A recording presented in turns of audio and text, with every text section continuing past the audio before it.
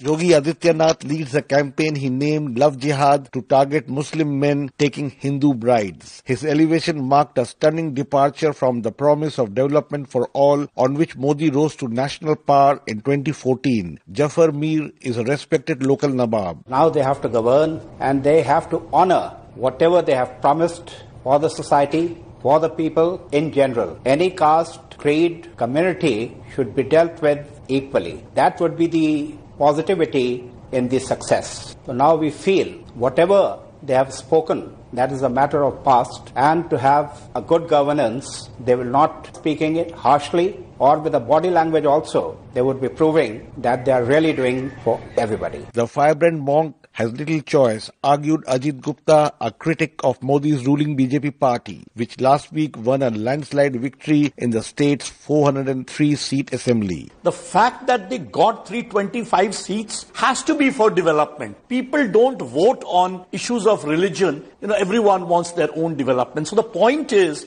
at the end, the onus of responsibility lies on the head of Yogi Adityanath to convert the Hindutva mobilizing that he did during the election now into a mandate of governance. Adityanath also hopes to construct a grand temple to Hindu god Rama on the debris of a 16th century mosque in Uttar Pradesh. Analyst Aarti Jairath predicted that could now become a reality. I think Ram Temple is very much on the agenda.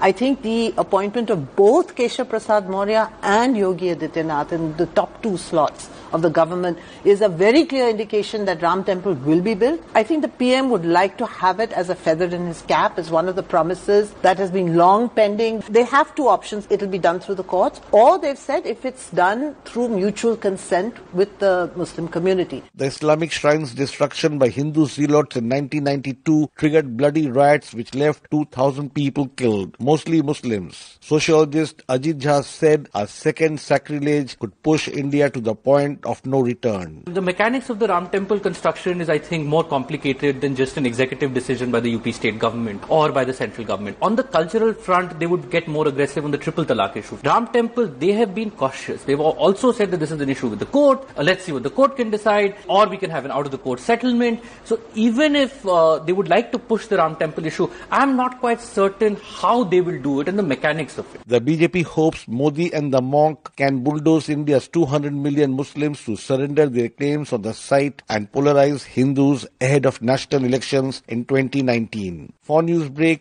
this is Rana Senn reporting from New Delhi.